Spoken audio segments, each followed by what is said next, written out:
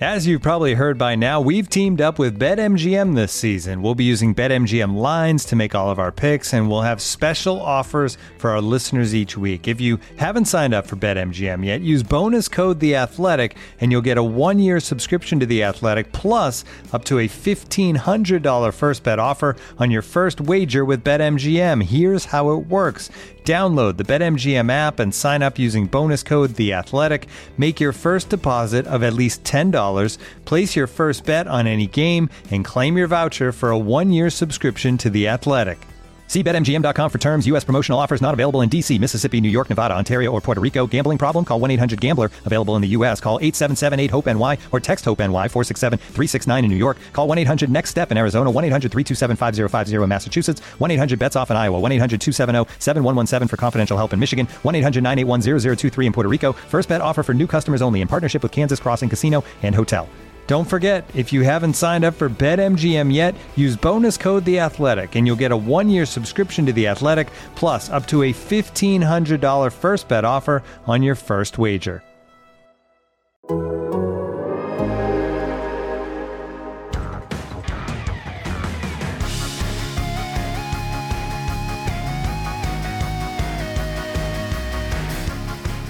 Okay, hello and welcome to Front and Nationwide. This is The Athletic, dedicated Blue Jackets podcast, our live room where you set the conversation. Happy you can be with us on a Thursday afternoon. The Washington Capitals are in town tonight. Ovi and the gang are here. Blue Jackets in a bad way right now. They ended their overall losing streak to I think it was 7 games in a row. Yeah, it stopped at 7 with the win over Chicago. But then they got back on the losing train Tuesday in Ottawa. Just not a pretty sight, that game. I mean, losing is one thing. It gets a little worrying here, to be honest with you, because they went through that awful stretch early where it looked like everybody forgot how to play hockey. And then they got all the injuries, and then they started playing a little bit better, at least competitively. They didn't have the massive defensive breakdowns that they'd had the first few weeks of the season. The competitive spirit was there. That's what was worrisome about, I thought, the game in Ottawa. It was a pretty spirited first period, but the last 2 periods, there was not a lot of push or a lot of fight with the Blue Jackets, and not really very much smart hockey being played either. Way too many penalties, many of them from being out of position, slow to the play, reaching, hooking, grabbing, tripping penalties. Not a flattering performance in any way. Not certainly in the result. They lose 4-0, but not in the competitive spirit that they showed. And you worry, we're not even halfway through the season yet. You worry where this is going. And on one hand, I know every game they lose on Twitter, there is a large Fire Brad Larson contingent. And I don't think that's been a consideration just because the season is so far gone. I think it's something that will be evaluated after the season. But I think you also have to be very, very careful if you're management.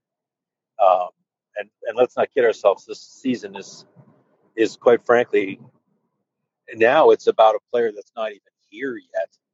Whether that's Connor Bedard or Adam Fantilli or Leo Carlson or Michkov, the Russian player that's supposed to go so early. That's where they're at this year. But when the Blue Jackets set out to do this sort of restart, rebuild, whatever, they made the decision not to bring it down to the wood because they felt like they wanted to keep some form of culture in the room. And I worry about that in a season like this with some of the things that we're starting to see. It feels like all of the stuff that John Tortorella brought here, instilled here, and sort of taught some people here how to fly with that. A lot of those people have left, and sadly, I worry sometimes that the imprint they made on this franchise has left as well. They they got to be really careful because I know this is about getting a great player in this year's draft now. Not naive to that. Uh, but boy, you be careful what you create um, with this. So we can talk about that. We can talk about their goaltending. We can talk about anything you guys want to talk about. You set the conversation. We've got a bunch of people in here already, which is great to see. A reminder, if you want to ask a question verbally, you can step to the queue and we'll bring you in. See a couple people there. If not, you can send a message on the app here as well. First message I see is from Donald Beast. Wonders Elvis tonight. That is the fact. That is the case. Elvis Merzlikins is back in net tonight. I don't have the schedule right in front of me, but I want to say this is his first game since December 11th. He's gotten quite a break here. I'm not sure this is the team you want to come in against, but look at their next 5 games: Washington, Carolina, Washington, Tampa, Carolina. That is a meat grinder, and so he's going to have to play. You need him to play. You're not giving up on him, certainly. So unless he wants to sit for another 10 days, which I don't think anybody wants to see that, then he's got to, you're going to put him in there against a tough opponent, a serious welcome back opponent. So Ovechkin and the Capitals in town tonight. One sidelight for tonight's game, Kirill Marchenko. I love this kind of stuff. Marchenko made his NHL debut earlier this season against the Pittsburgh Penguins and was absolutely awed by the experience, the opportunity to play on the same ice as Sidney Crosby. You can only imagine what that must be like as a young hockey player. Well, tonight is, I think, even a bigger thrill for him. He's over the moon. It's Alexander Ovechkin, who he literally grew up watching on YouTube clips, literally taped his sticks and laced his skates as Ovechkin does. Does not do that anymore. He's his own man now, but did that as a young man. Just thoroughly enthralled with Alexander Ovechkin, and now has the opportunity to play against him tonight. Ovechkin's like 806 goals. He's closing in on Wayne Gretzky's record, which was for years thought to be unassailable. And he's going to get it. It sure feels like he's going to get it, if not next year, the year after. And it's pretty amazing. And you know what? If you're a Blue Jackets fan who is having a hard time getting excited about these games, I feel that. But I would also say you don't need me to tell you this. If you're a hockey fan, you've probably come to this conclusion on your own. You're getting a chance tonight to see an absolutely legendary player. I think there's like levels of player in this league. You hear it thrown around a lot. You hear, superstar player. You hear generational talent. There are very few people that I think you can call legendary players, or should call legendary players. Alexander Ovechkin is for sure one of those. So we can talk Ovi. If you're coming to the game tonight, you know what? Just isolate on number 8 for a few shifts, and that is a memory as a hockey fan you can carry with you for a very long time. Moments like this should be cherished. He is an incredible talent. There's, of course, for a lot of people, it's a hard guy to cheer for right now, given some of the political ramifications. I get that as well. If you are able to separate and admire someone just purely for their hockey ability, that's something that could be in the cards for you tonight. So it is, we're about 7 minutes in here. We'll probably go for an hour or so. I see some people in the queue, which is good to see.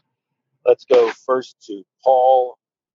You are in the queue. You are on the stage. Welcome to Front and Nationwide. Morty, how's it going? Happy New Year. Well, Happy New Year. Thank you. How are you? I'm good. So it's very interesting watching Twitter these days. A lot of the only positive CBJ related content you see these days are about the prospects and the guys that have the World Juniors right now and what they're doing, and it's pretty incredible. And it's you can't help but notice what Connor Bedard's doing, obviously. And right, I'm at the point with the Jackets. You know what? Lose the rest of the games. I don't care. It's the season's lost. Just let's see if we can get this guy.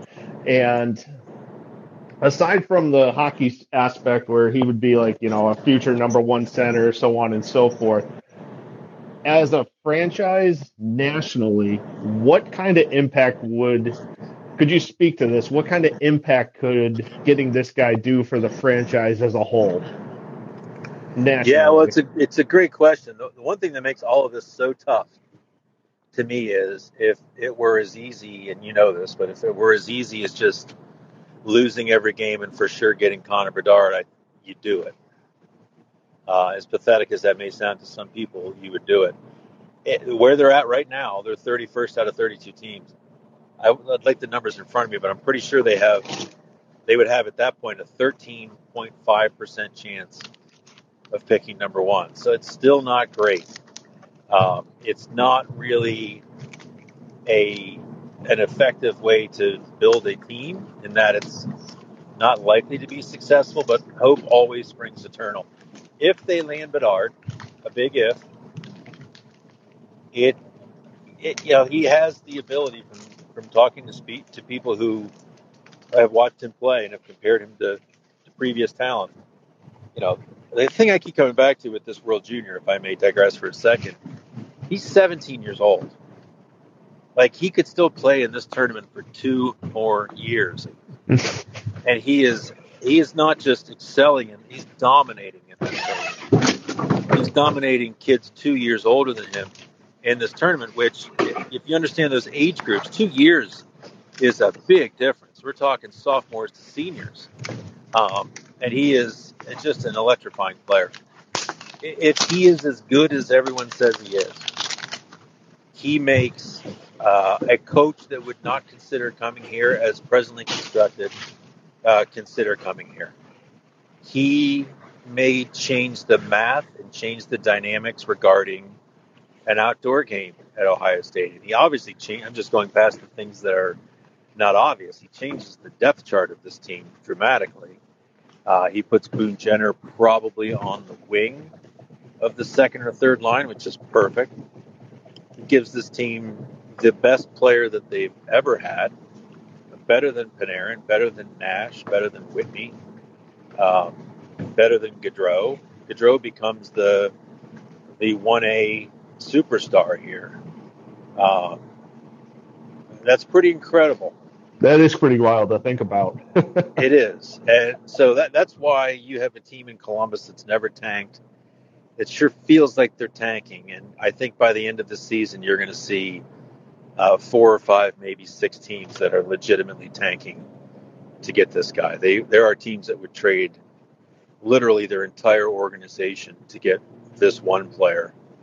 That's where he's at, which is astounding. So if the Blue Jackets do end up, quote unquote, tanking, would signs of that be them sending guys down to the AHL earlier than maybe expected? Well, yeah. So it's such a gray area, and I've thought about writing it. I've got the headline before I've got the story written. The 10 degrees of tanking, and I don't know if there are 10 degrees or not, but what it is. What is it to tank? I mean, truly tanking means to intentionally lose every game. And if you talk to the players and the coaches here, that is not what is happening here. Is tanking not doing everything you can to win in the current season? Well, I think you can argue that it is, but that's kind of where they're at. And I think most people will agree that's where they need to be at. But it's not like they're sending Corpy to the minor leagues because he's got a .916 save percentage, and that's too good. That would be tanking, and that was done. I think Pittsburgh sent a guy out way back in the season. They wanted to do. One guy dared to be successful, and so they sent him out. But they're not doing that. But they have embraced the idea that this season is now about whatever percentage chance they have to get Connor Bedard. And again, where they are now, it's 13.5%. If you're the worst team in the league, so if you're Chicago, you've got a 25% chance of landing him. So still only 1 in 4. So that's kind of where it's at. Paul, thanks for the questions. Appreciate it. Thank you. Let me bring in Andrew Y. Andrew, you are now on Front of Nationwide. Go ahead. Hey, Happy New Year, Porty. Happy New Year to you. Hey, so a couple different things. What I'm worried about is don't get me wrong, I understand the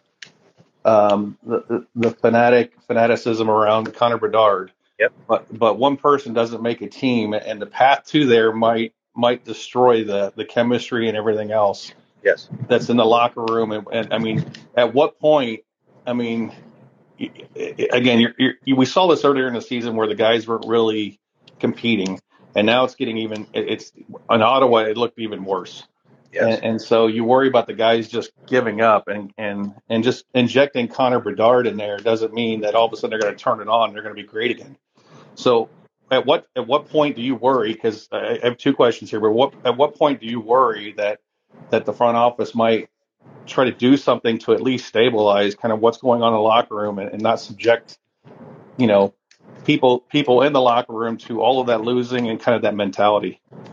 Like, in other words, do they make a coaching change? Do they switch lineup? Do they send the guys to? Yeah. And that's what I was referencing earlier. I think they've got to be really careful with this because it is. I get it. You get it. You understand. And your question tells me you understand that this season is not about winning this season, but how much damage can you do for at best a 1-in-4 chance to get Bedard at best, and be very careful with that. If you burn everything down and add the player, you still have to build up around the player. Now, honestly, personally, I think they would take that trade if they could, but there's no reason to do that. They're not going to make a trade to salvage the season, but I've been saying this for a while, and I think it still applies. You can be fixated on Bedard or Fantilli or Leo Carlson or Michkov. They're all very good players. This looks to be an incredibly good draft. But the ruling decisions for the rest of the season, it's got to be, are your young players developing? And that doesn't mean that they're always going to have success, but are they developing the right way? Are they being developed? And that to me is the question that has to be asked and kind of determines the fate of this coaching staff, Brad Larson in particular. Is Cole Sillinger regressing? I think you could argue that he is. This has not been a good season at all for him. He has 2 goals. He's just not the offensively dangerous player that he was. I didn't like, and this has nothing to do with his goal scoring, I didn't like at all a scene a minute into the game in Ottawa where he gets cross-checked in the kidney by Derek Brassard. And last year would have turned around and given it right back to Brassard. And that wasn't there. And I don't want to say my heart sinks. I'm not that into it, but that to me was not a good sign at all. There's just the passion that was there last year is not there. That concerns me. And is that on the coach? Is that strictly on the player? That would be the case no matter the coach. That's just one example. Is Kent Johnson getting better? Feels like he is, but would he be getting better at a more sustainable rate and a more long-term rate in the American Hockey League? Would Kirill Marchenko have benefits from a 35-goal AHL season? Chinikov, I understand the problems on the back end with all the injuries, but I think you got to monitor that very, very closely. And this isn't, you're not making decisions entirely about winning or losing at the NHL level, but you're making decisions for future seasons. And I think that has to be your prevailing ideal the rest of the way. And I certainly think they need to reevaluate everything, including the coach, after the season. And if they do add Connor Bedard, they've got to have a very long conversation about who is his coach? Who needs to be his coach? What is best for this player? Who has a strong enough personality? I'm not even sure what the kid needs, but you're bringing a rock star into the organization. Who's the right coach for that? It requires different infrastructure. So I think all of those things have to be monitored very closely. But it's a balancing act. It's not about winning now, but it's about developing the right way and not damaging the young pieces that you even if you have Bedard, you got to count. You have to rely on Sillinger, Johnson, these guys for the future. They're developing Jiricek the right way because of his contract. He's in the AHL. They're not going to burn that first year now that this season's out. Why would they? He's going to develop the right way, and he's having a really good American Hockey League season. Maybe that's what's best for some of these forwards as well. So the last question being, I mean, you kind of touched a little bit on it, but I mean, I wanted to be a little more specific, like you were talking about Sillinger. Sillinger was one of the ones I was talking about where you're seeing people regress. But also, isn't it kind of alarming? You're seeing, you're seeing like a Boqvist who basically comes back and then in the third period, gets what, one shift, two shifts of that, and Yeah. and then also you're seeing peak being set, and so my worry is I don't know if it's not just regression but also just losing, the passion, losing the passion for the game right now. Yeah. Well, yeah, that's part of it too. I don't know what you can say about Boqvist. I mean, he was out of the lineup for a long time. That's a bad turnover. That got him benched in the third. There's a lot to like about that player, but there's also a lot that you worry about defensively, certainly, that hasn't seemed to get better. Maybe he just is who he is. I guess for me, I want Boqvist to play a number of games after he's back from his injury. Blankenberg's going to be back probably next week. It's not going to happen later this week now.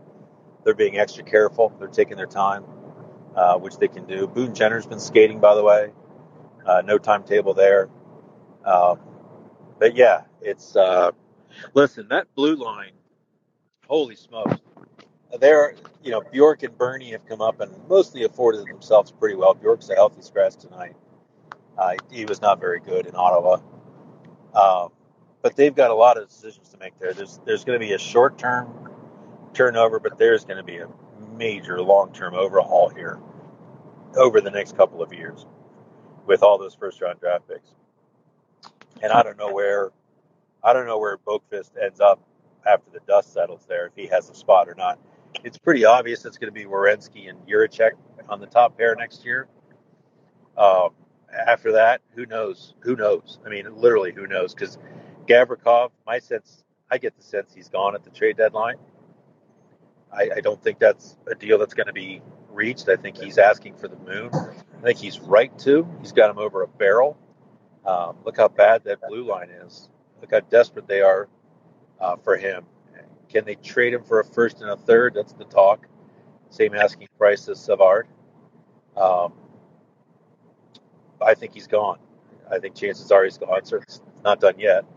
But that's just, the whole thing is going to look dramatically different over the next couple of years. I don't think you want to bring Matechuk, Ceulemans, Svozil. Those guys probably aren't going to be ready next year.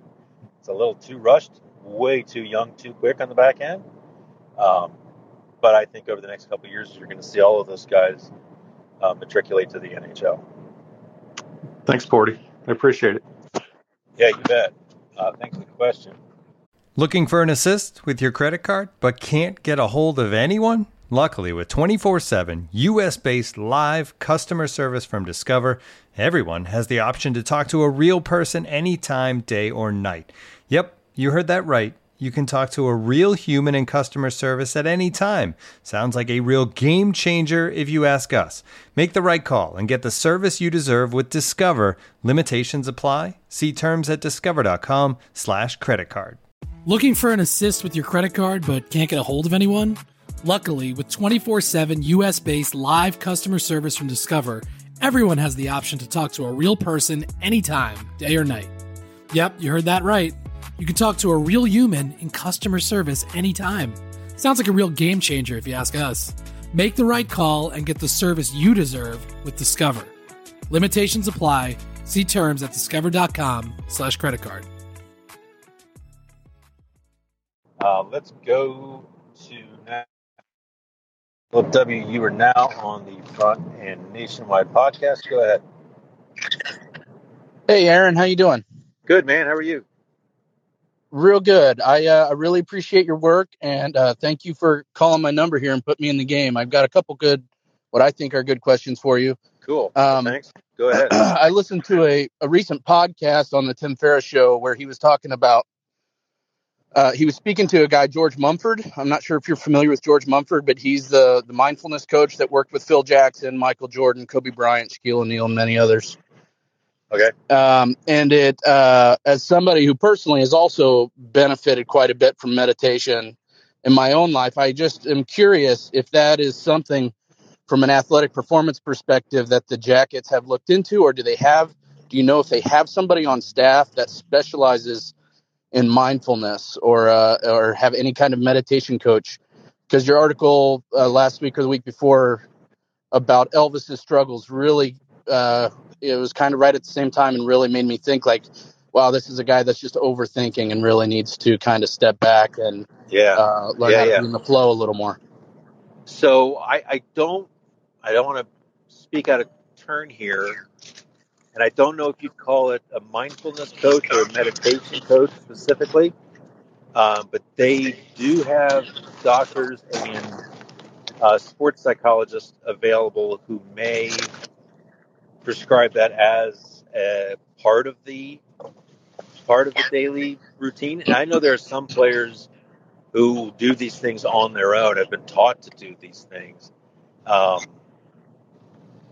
So I don't really have the perfect answer for you, yes or no. I know one thing, the way that these sports clubs operate, if a player came to them and said, I would like to have this, they would have it by the end of the week. So it is, if it's not available, it could be made available really quickly, but I'm not really sure. These players are, in many cases, extremely private, and I get it, about their preparedness. And there are some things they don't divulge, but many of them have a routine, and many of them do include, if it's not meditation, it is mindfulness, being present. A lot of them have dealt with coaches in the off season that have helped them with things like this too. I don't think we fully, and I want to be careful here too, because I don't want to make blanket statements about people. It is a really different thing to perform athletically on a stage in front of potentially hundreds of thousands of people watching, and it being videotaped and being available to watch in perpetuity. That's a different level of stress and performance stress than many of us will ever know. Yeah. It is different. It's that's why some guys can do great things in practice, and when the big lights come on, they get slower, they get apprehensive. It's amazing how much the mind works into it.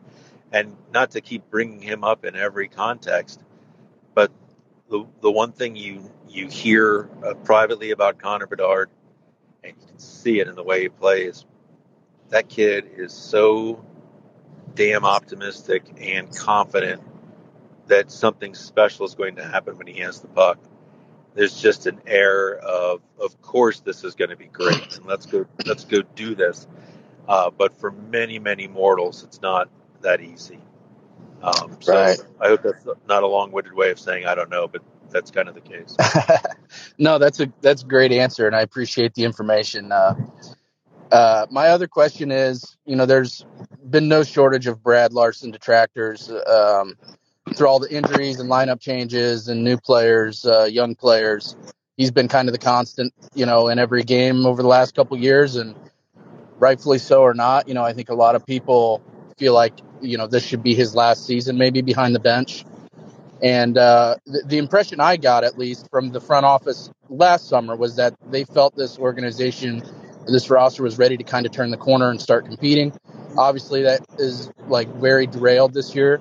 But if they have that same sense going into next season, it feels like it would be natural for them to be on a coaching search. So my question is, we all know Jeff Rimmer is really good friends with Barry Trotz. How much pull and sway does he actually have, and can he get Barry Trotz to Columbus?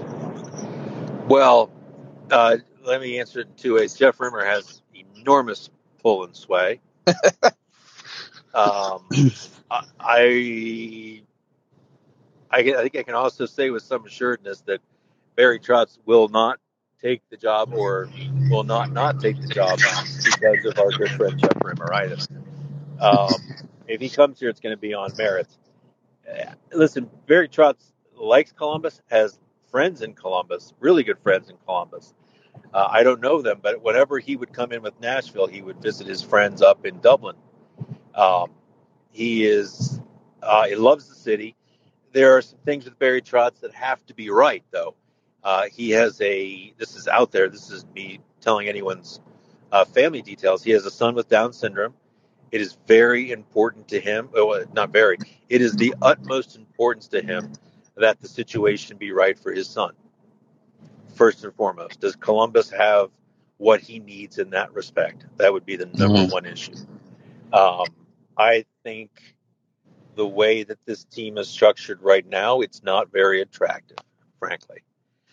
They're near the cap. They have major roster flaws if you question the culture of the team. If the lottery goes the way everybody wants the lottery to go in Columbus, then it changes things dramatically. And I think Connor Bedard is the kind of player that coaches would change a coach's mind, frankly. That's a chance to win a cup. Not immediately, ultimately. And so Barry Trotz has said he said he would prefer his last coaching NHL job to be an original six team. I can just imagine, knowing Barry a little bit, I know he's got a good line worked up about Columbus being in the original six if they get Bedard. I think that changes a lot of, would make Columbus a much different destination, not just for coaches, but for free agents as well. But I as much as Rims is a powerful man, Rims knows everybody. Rims can get a lot of stuff done. He was at the rink today. He's not even doing the game tonight. He's at the rink today. But Barry Trotz isn't coming here or not coming here because of our buddy Rimmer. All right. Well, I'll refrain from putting all of my trust in Jeff Rimmer, but I really appreciate your time and your answers. Thanks a lot. Yeah, well, thank you, and God help us all if he listens to this. Thanks for the comments. Let's try Philip G. Go ahead. Hi. I was wondering, and I will preface this by saying the episode of the podcast I'm referring to was done before the World Junior Championship, but your fellow athletic writer, Corey Pronman, hosts a Friday episode of the Athletic Hockey Show, and he said that there are reservations within the scouting community of the NHL that maybe Connor Bedard may not end up being a center. I understand the Blue Jackets would obviously play him at center because they have to believe if they got him that he would play at center. But Pronman also said that there was about 25% of teams or 20% of teams that would take Fantilli at 1 because they believe there's better certainty that Fantilli will be an NHL center. How do the Blue Jackets fit on that scale, and where do you think they are when it comes to Bedard? Yeah, so I've asked Jarmo, because you have to ask Jarmo if he's a Bedard guy or a Fantilli guy. And when you ask that question, you know you're not going to get a straight answer, because it's that time of year. Listen, I think I'll be very interested to hear Corey Pronman's post World Junior podcast, and I'd love for him to talk to those same scouts and see if they still share those concerns. Now, Bedard has played mostly on the wing in this tournament. That doesn't concern me in the least because, again, this is a 17-year-old kid that, by all accounts, shouldn't even be at this tournament this year or next year. Most of the kids in the tournament are 19 years old. He can play wherever the hell he wants to play. I think he has, from talking to guys who have trained with him and played with him and know him, they think he is an absolute, for sure, bona fide center. Fantilli is going to win the size battle every time. He's a big kid. He's getting bigger.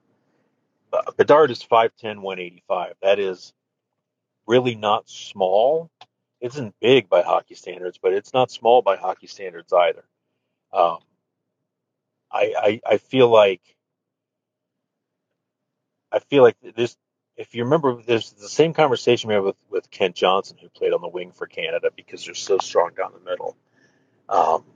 I don't worry, honestly, about Bedard.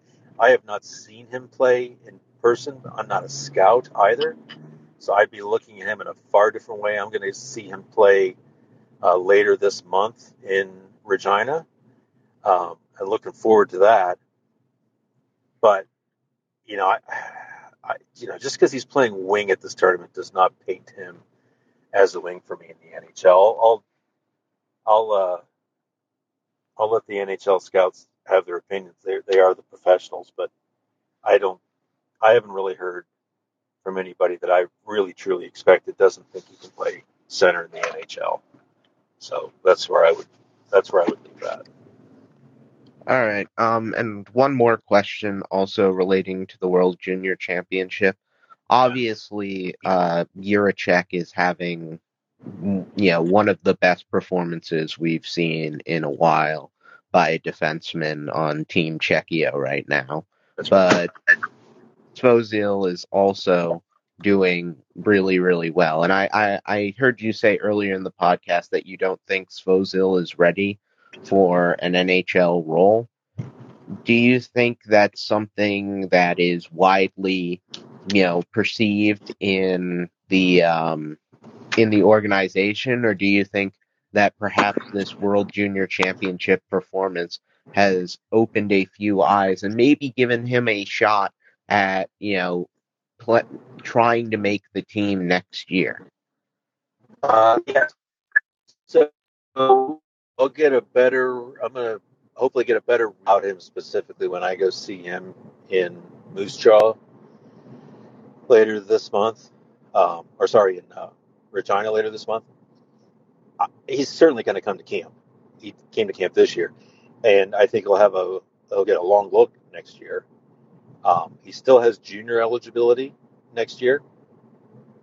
Does that benefit him to do that? These are the kind of questions that will be sorted out next fall. I don't rule out him making the team next year. It just seems a bit of a stretch when you've got, Ceulemans is most likely going to turn pro, so probably AHL. Matechuk probably spends another year in the junior system. If Svozil comes out, Jiricek is for sure coming up. He's in Cleveland right now, not physically, but with the Monsters right now. So you're going to bring in Svozil and Jiricek next year, if this plays out, if he does make the team next year. And then the year after that, you're going to bring in two more rookies. That is quite a bit of youth on the back end. I don't put anything past him, I suppose. That's also the preferred flow of things. I think Svozil's probably a long shot to make the team next year out of camp. But, that's totally up to the kid. And so I don't want to marginalize him and act like we know when he's going to get to the NHL. He's going to do it on his own pace, and he's going to determine when that happens.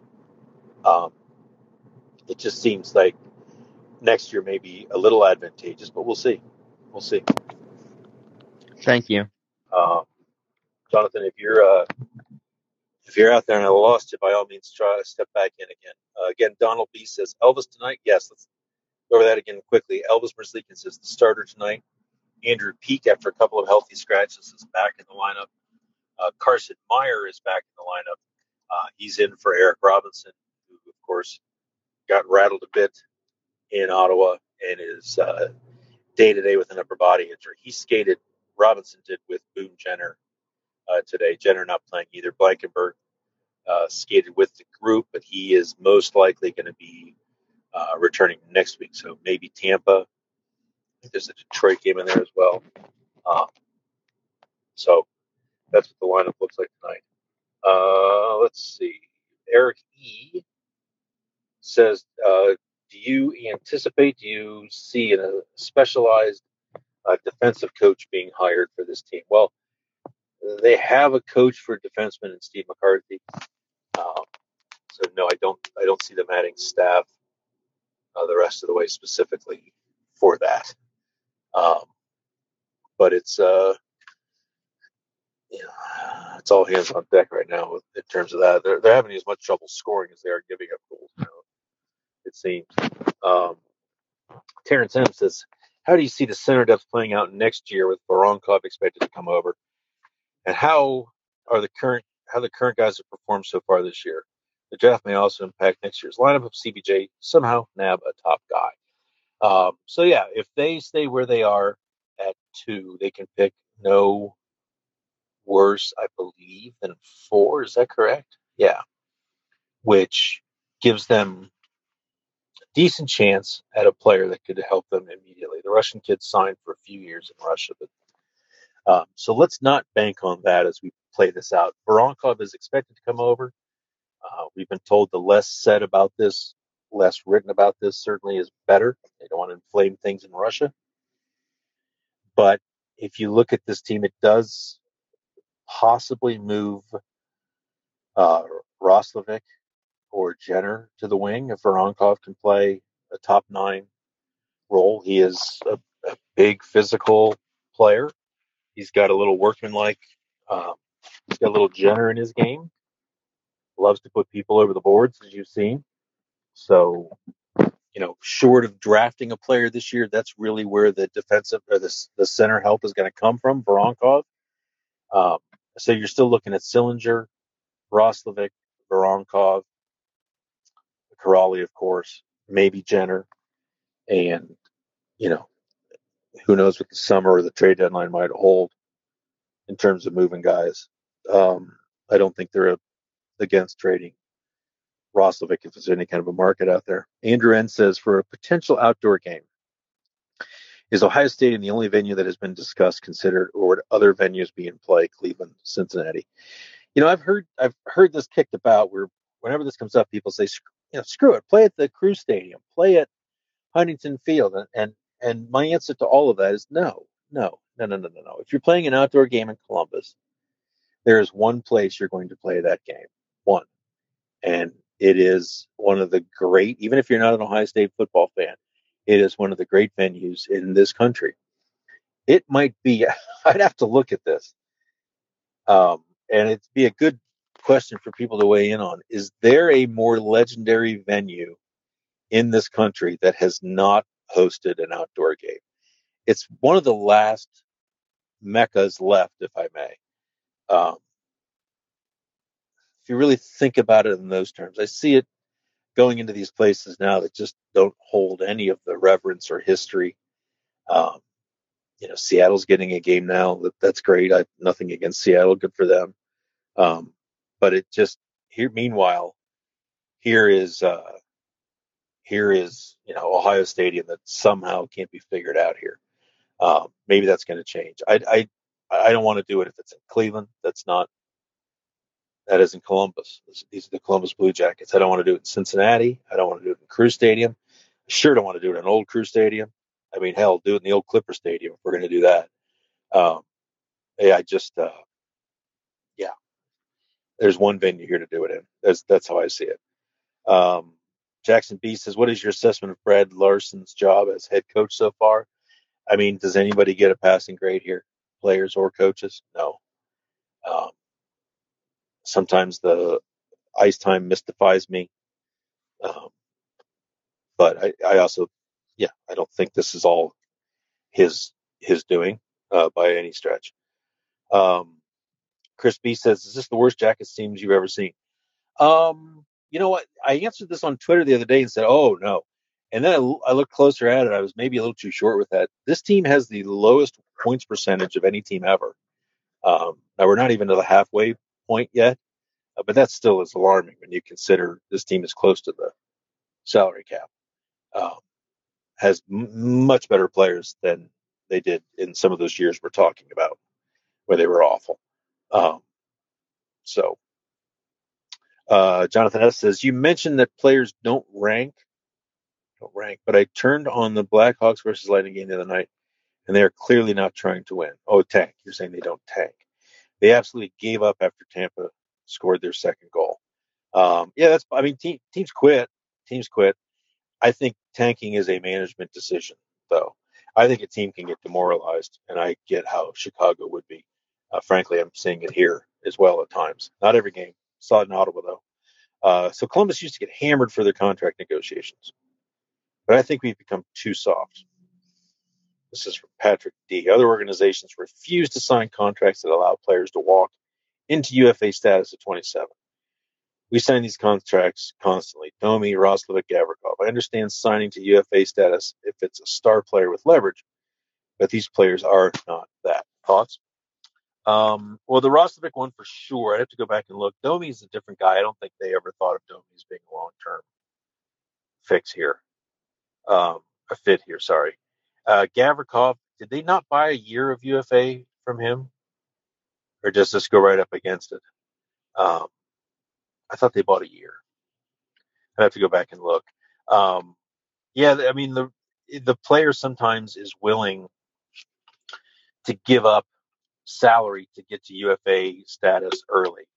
And sometimes the team thinks that that's worth it as well. The Roslovic one for sure stood out. But, sorry, drink of water there. But I'm not sure about the others two. They haven't had an ugly contract negotiation. Laine went pretty smoothly. Werenski went very smoothly. Gaudreau, of course, was a UFA, had all the leverage. So maybe they've gotten a little better, but at what cost?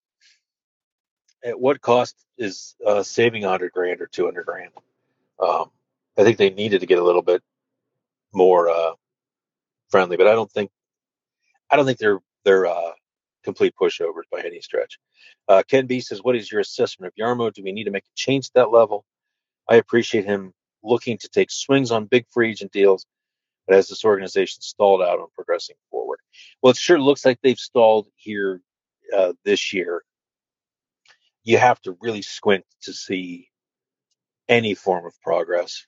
I felt bad for the broadcasters the other night who on air were asked, what's a positive coming out of this game in Ottawa? And it was kind of like crickets. We'll get back to you tomorrow. I mean, what do you say? It's pretty dark. I think you'd feel a lot better if this team was as competitive as it was last year, and if the young players showed as much promise as they did last year. So I'm not sure what's in John Davidson's mind right now in terms of, does he have his coach? Does he have his GM? Does he have his organization in place as he wants it? Are these things being considered? Should they be? Big questions, tough questions. Not questions he would probably answer publicly. Don M says, I feel like the team has big issues with playing a balanced game. The harder they focus on stopping opponents from scoring, the more they struggle to score themselves. The better they play offensively, the more goals they let in. I feel like there's no middle ground. Is this a coaching issue or a confidence issue? I don't know if I completely agree with that. I do think they became too loose when Tortorella left, too loose defensively, and tried to start scoring with people. Sort of a Laine approach to hockey. And look at all the goals they gave up last year. I think they've tried to dial that back a little bit and have struggled immensely. I just think you take the number one defenseman out of the mix, really your only offensive defenseman, Werenski, out of the mix. You take, your number one center. Boone Jenner's not that maybe with too many other teams, but he's still important to you. You take Voracek, their leading point producer, out. Firepower, Line is just not playing well right now. It looks sadly closer to his first year in Columbus than last year. It's not firing right now. So I don't know if it's a systemic thing that they can't do one without the other. I just think they're not very good right now because they're pretty well beat up. Tom C. says, do you think the league would even allow Bedard to go to Columbus? They protect their brand and look at all generational franchise stars and where they went. McDavid, Oilers; Matthews, Toronto; Crosby, Penguins; McKinnon, Avs. They always seem to send elite talent to the larger brand teams or ensure the odds stay in those teams' favor. Well, I'm not sure you would say that Edmonton is a major brand like, Rangers and Toronto and Montreal. I don't know. I don't believe that the lottery is fixed. I know people throw that around all the time. I've seen no proof of it.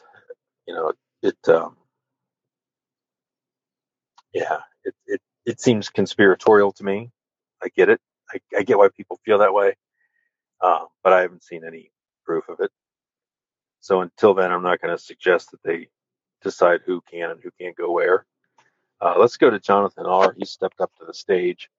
About 10 minutes to go here. Jonathan, go ahead. You're in front of Nationwide. Hey, Jonathan, how are you? Good. How about yourself? Good, man. Go ahead. Good. So I want to talk a little bit get your thoughts kind of on the draft lottery itself, since that seems to be the only source of positive feelings from Blue Jackets fans right now. So I was looking at a Tankathon where it shows like all the different odds, and I think it's pretty crazy that the first team that has better odds of picking at their spot than of dropping in the draft is the seventh pick. So before that, picks 1 through 6, you have a better chance of picking behind where you place.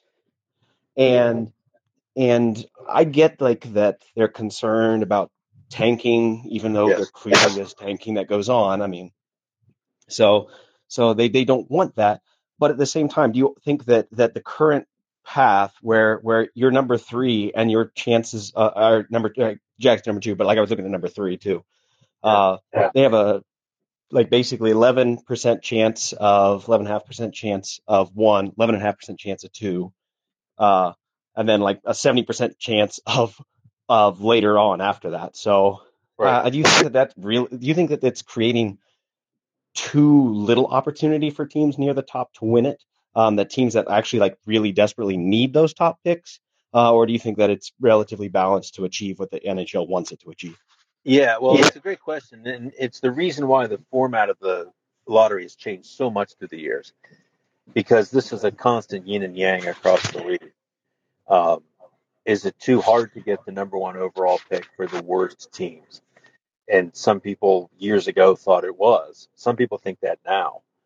And then it goes back the other way where there are teams that finish on, frankly, like the Blue Jackets typically have in that, 8 to 12 from the bottom range, and never sniff it.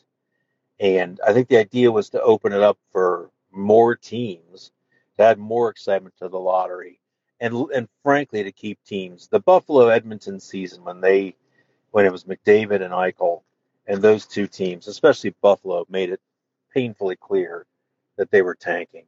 That is just seen as so distasteful by so many people in the league, and to intentionally lose games, which to so many people is against the spirit of competitiveness and sportsmanship and all these things, and to be rewarded for that by getting a player that changes your franchise's fortunes for a generation I think that's rubbed a lot of people the wrong way. So they've tried to find a balance between, just saying like that year with Edmonton and Buffalo was, we're either going to get Eichel or we're going to get McDavid because we're going to be the worst team in the league, plain full stop. and they want to get away from that. They don't want it to be that cut and dried because teams will do it. Pittsburgh kind of invented this with the Lemieux year, and so there's a lot of people that they've tried to find a balance in both directions. Have they gotten it right? I'm not sure there is a right. I know if you're the Blue Jackets this year, you would much rather go back to the old days. I think there were some years in there where the worst team in the league had like a 57% chance of picking one, and you could fall no further than two. And in those years, of course, Columbus never finished with the worst record. The Ryan Murray year they did. That speaks to their luck too. That year's draft was Murray and Yakupov, which nobody wanted to be at the top that year. So yeah, it's a balance, and they've tried to find the right balance. Even a couple of years ago, they changed it. Now only because I don't know where the Rangers came up from to get Lafreniere, or was it Kakko to get as high as they did to get Kakko. But they went way up the board, and I think the most you can move, only the top 11 teams this year can win the number one pick. That's fine. You can only move up 10 spots. I think in the old days, the most you could do was move up. I forget what it was. You could move up no more than 6 or 7 spots, and you're guaranteed not to go down more than 2. So they tweak it every couple of years based upon people's feelings about it. So. Sure. So then, I mean, and while I can appreciate that in some context, like even with what the current state is, Chicago is very clearly tanking with the decisions that were made before the season even began with moving the players that they did. It was apparent before day one started that they were tanking. So it seems like when the generational talent is there, you're still going to end up with this kind of thing, even if it's not as apparent with Columbus and Anaheim. They're just both maybe playing terribly. But once we get to the back half of this season, do you really think that there's going to be a lot of pressure on any of these teams to win? I would, yes, very much not. Yeah, no, honestly, I think it's going to go the other direction where other teams are going to join them and trying to get down there. Arizona specifically, Philadelphia perhaps. So by doing it this way, do you think that incentivizes more teams to tank, in fact, as opposed to less? Because the teams I don't know if it's the system that does. I think it's the Bedard that does. I think it's the numbers. Frankly, the numbers are probably the best argument against it, because really, if you've got the chart in front of you, the difference between fifth worst and third worst is rather minuscule. Is it like 4% total? Mm-hmm.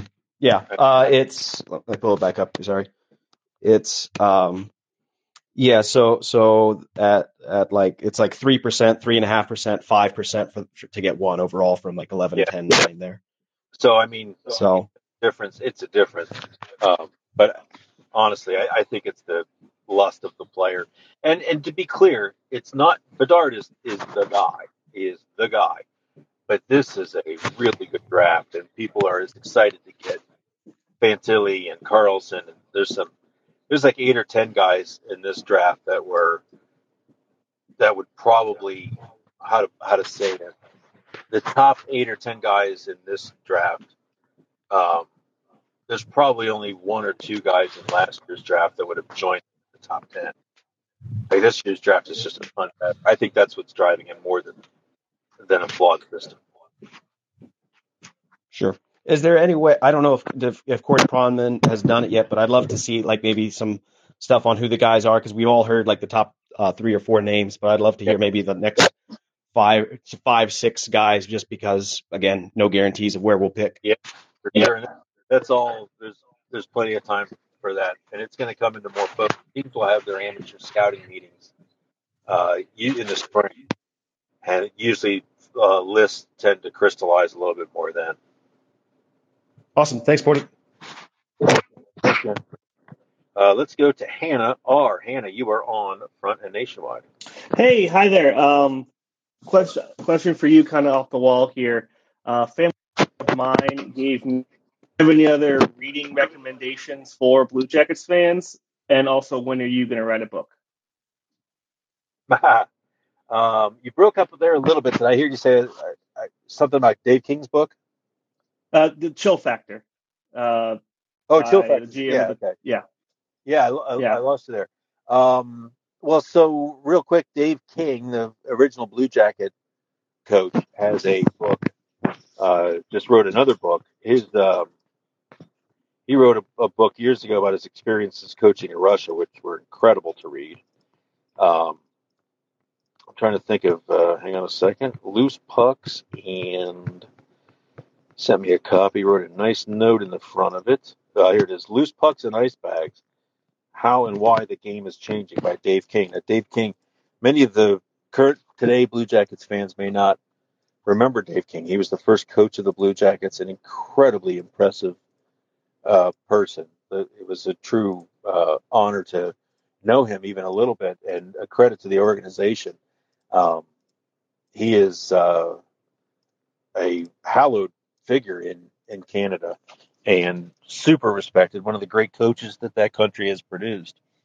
And he wrote a book, I'm halfway through it, full of great insights. Such an intellectual guy, too, and really loves the global game of hockey, which makes his perspective all the more interesting. As for me writing a book, that is certainly something that is going to happen. I've had, how to say it? We've talked with people that can make that happen, and it will happen. It's a matter of the right time. When is the right time to strike? Is it 25 years? Is it 30? Is it when I retire from this? And what form should it take? Should it just be a collection of crazy stories, and there are plenty of those? Or should it be about a specific season if this team and this franchise ever gets it together and truly makes a run? Because that's the incredible thing, is how really great the fans are here in a city where the team they won one playoff series. They still have not taken this town on a playoff run. Imagine when that happens. So I wouldn't say it's in the works, but it is going to happen, and it'll be fun. I might need a good lawyer too. Well, great. Count me among the people that'll be pre-ordering it. Thanks for all the work you do. Love it. Thank you. Thanks. Appreciate it. We'll go one more. We get Nick SNQ. Nick, you are on Front and Nationwide. Go ahead. Hey, Porty. Hey, man. Hey, Porty. Happy New Year to you. Thanks, buddy.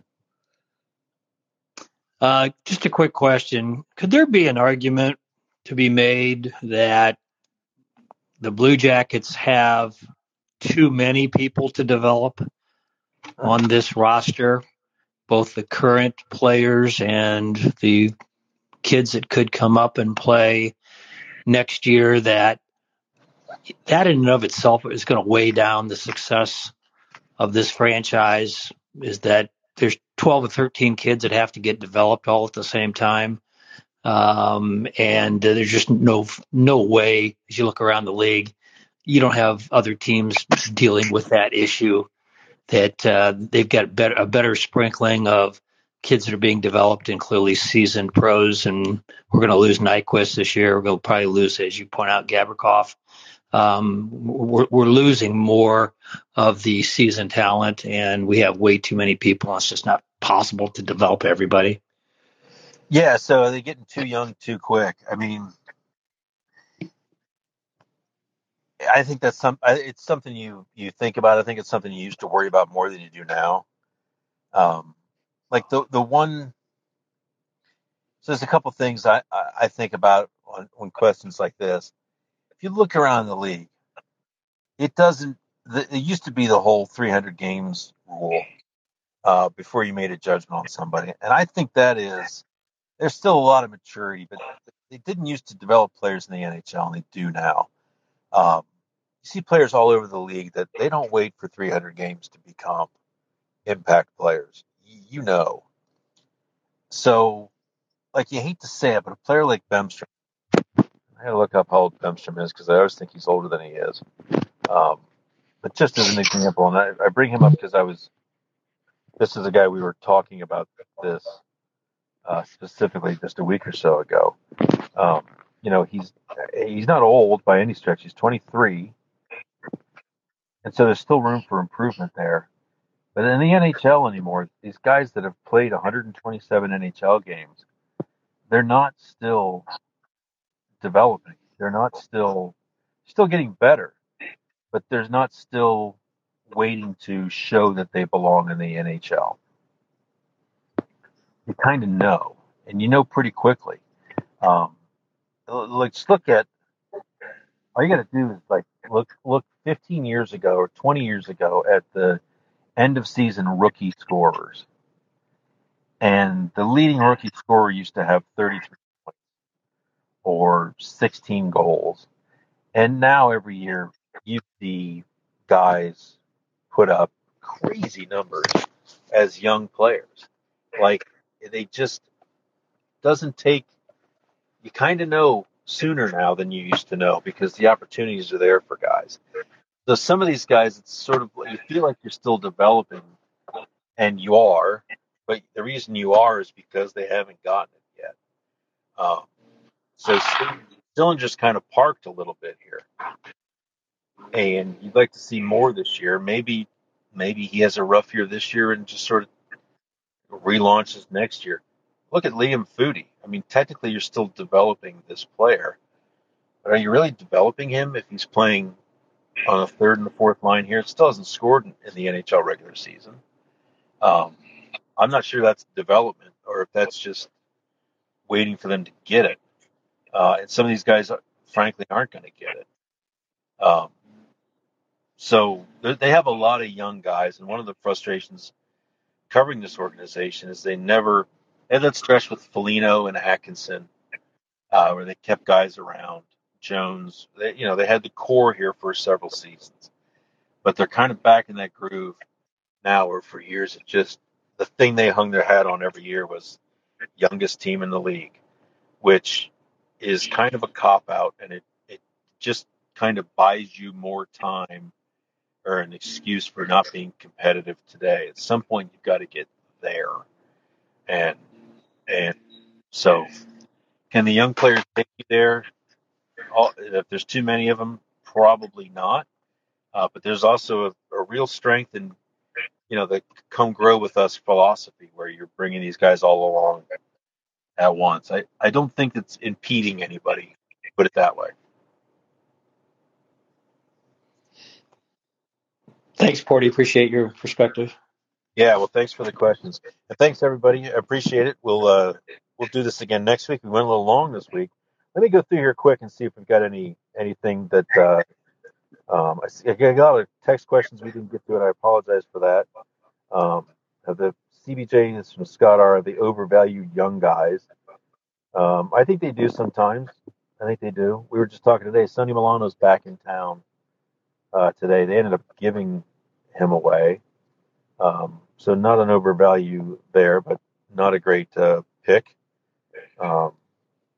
Johnny H says, so Mallory, Courtney, and Hannah are all dudes. Who would have thought that? I don't know where Johnny's going with that. Who are some guys in Cleveland who could come up over the next couple of seasons and make an impact? How far does Faz left of the World Junior? This is from no name dude with a great green dot. Well, Juracek will be here next week for sure. A guy I think you should see here by the end of the season is Justin Richards, Todd Richards' son, who switched his contract from AHL to NHL this year. He kind of changed his deal, so he can come up to the NHL. That's awesome for him. Most of the guys are here. They got a ton of guys that are here. So, yeah, as Fazal, as his is he a next year guy or the year after guy? We shall see. Scott R. says, what becomes of Corpy? He's clearly outperforming Elvis this year. Does he still get moved or leave the organization, realizing that Elvis's contract is hamstringing us and Tarasov is waiting in the wings? It's a great question, and I don't know how they solve it. They cannot trade Elvis right now. No one's taking that. They have to rehabilitate Elvis. I'm not sure what becomes of Corpy. They think they can get something for him at the trade deadline. Maybe this year, fourth year in a row we've said this, maybe this year is the year that they trade him. And they may come to regret that because he may be the best professional goalie they have right now. Although Tarasenko, as you mentioned, is for sure in the future. Anyways, folks, thanks for listening. We'll be back at this next week.